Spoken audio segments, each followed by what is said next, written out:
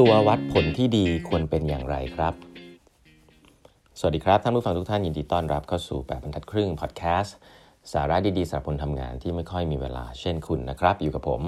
ต้องกวีวุฒิเจ้าของเพจ8บรรทัดครึ่งฮะวันนี้เป็น EP ที่1395แล้วนะครับที่เรามาพูดคุยกันนะฮะ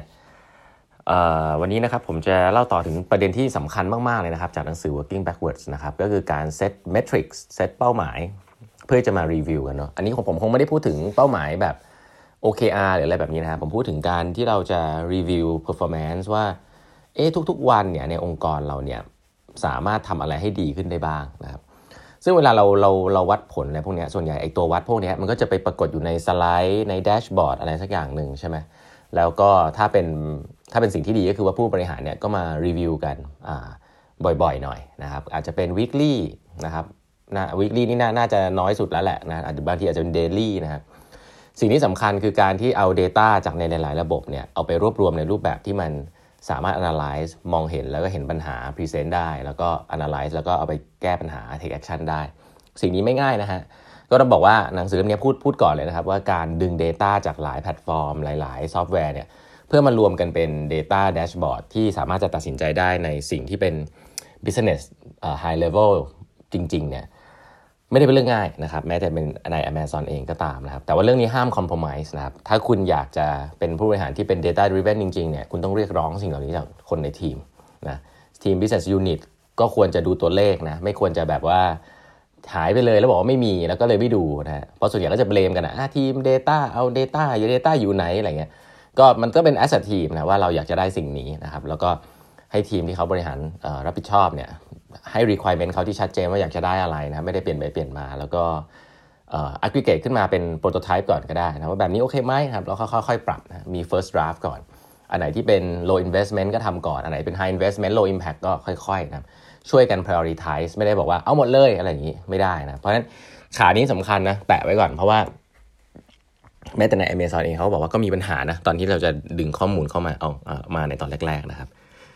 ทีนี้คอนเซปต์ที่อยากจะแชร์คือว่า Amazon เนี่ยเชื่อนะครับในเรื่องของการที่เรา monitor สิ่งที่เรียกว่า leading indicator นะครับ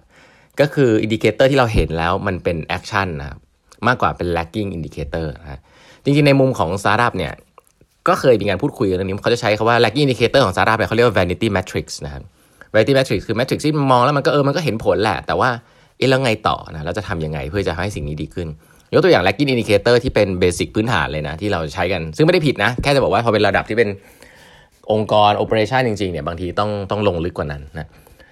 lagging indicator ที่เราเคยเห็นกันบ่อยๆในระดับบอร์ดเลยก็คือแบบการเติบโตของรายได้ใช่ไหมครับ cost OPEX CAPEX ไอ้เรื่องพวกนี้ growth revenue อะไรเงี้ยกำไร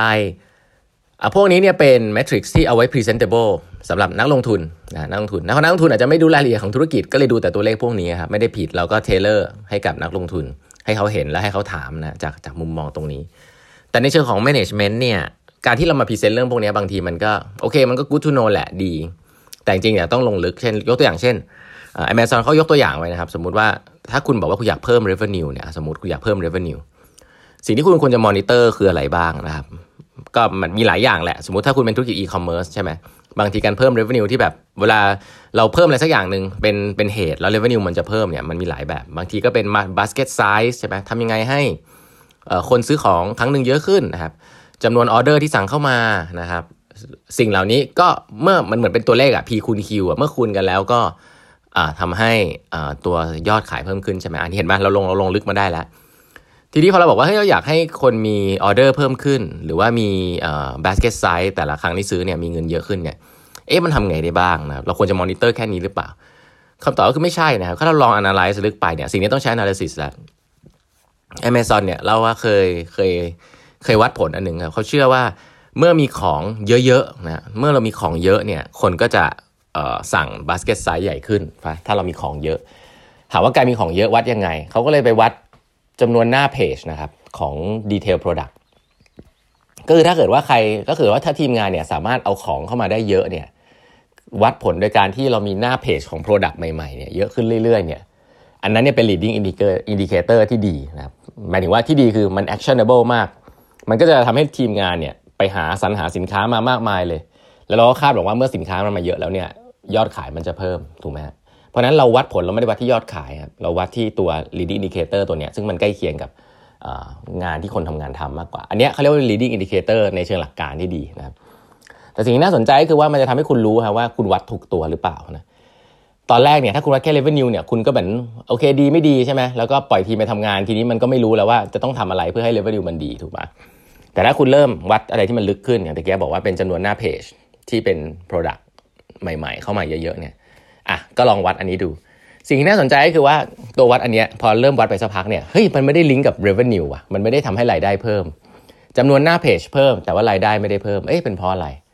เขาก็ไปพบว่าจริงๆแล้วเนี่ยมันมีสินค้าเยอะมากมันเป็น incentive ที่อาจจะไม่alignกันทำให้ทีมงานเนี่ยไปเอาสินค้ามาเยอะๆแต่สินค้าเนี้ยอาจจะไม่ใช่เป็นสินค้าที่แบบ popular หรือ high demand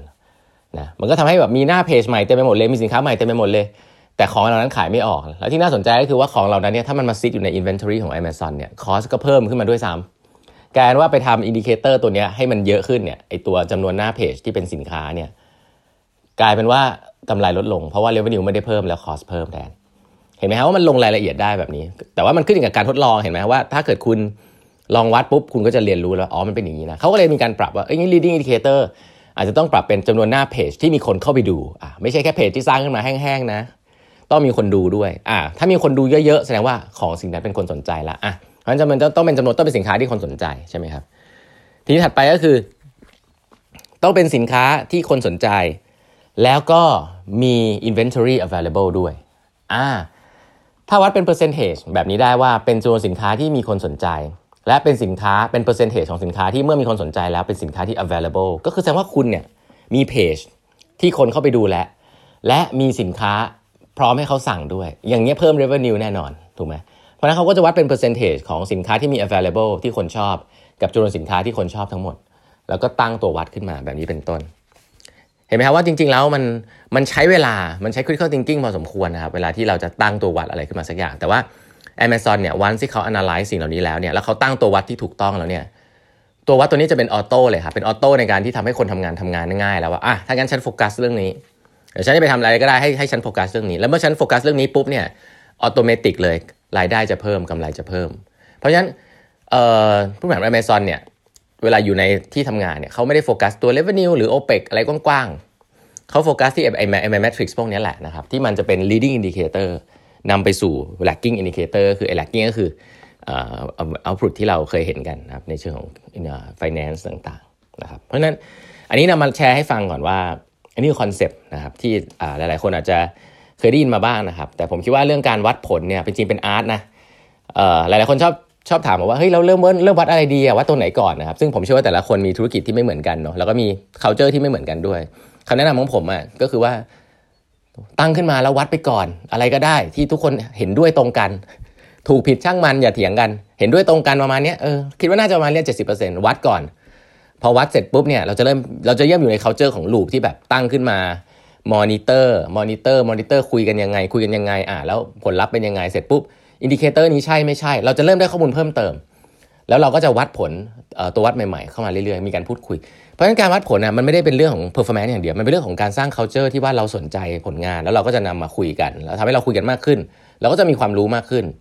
เราก็จะตั้งตัววัดที่มันดีขึ้นได้เรื่อยๆนะแต่มันเป็น culture ของการ measurement แต่ถ้าไม่มีเลยแล้วหมดแต่มานั่ง planning คุยกันประชุมกัน 2-3 เดือนแล้วก็ยังไม่ได้ตัววัดสักทีแล้วก็มาถามว่าอันไหนดีเนี่ยผมว่าอันนี้ไม่เก่งนะใช้คำนี้เลยอันนี้แสดงว่าฝ่ายแผนไม่เก่งฝ่ายแผนที่ดีเดี๋ยวควรจะตั้งตัววัดอะไรสักอย่างแล้วให้ทุกคน compromise กันได้ว่าประมาณนี้ก่อนนะครับ culture แบบนี้ CEO เคาะมาตั้งวัดแบบนี้วัดถูกวัดผิดไม่เป็นไรวัดไปก่อนนะครับเพราะฉะนั้นการวัดผลเนี่ยจริงๆตัววัดก็เรื่องนึงแต่ culture ของการกล้าที่จะวัดผลเนี่ยก็สำคัญนะครับแล้วก็มันก็จะบอกถึง culture หลายๆอย่างว่าเวลาเราไม่ได้ตามเป้าเนี่ยเราเบลมกันหรือเปล่าเราช่วยกันคิดหรือเปล่าสิ่งเหล่านี้มันจะโผล่ขึ้นมาเมื่อเราเริ่มวัดผลนะครับก็วันนี้นำมาฝากประมาณนี้นะฮะวันนี้เวลาหมดแล้วนะครับฝากกด subscribe แบบทัดครึ่ง podcast ด้วยนะฮะแล้วพบกันใหม่พรุ่งนี้นะครับสวัสดีครับ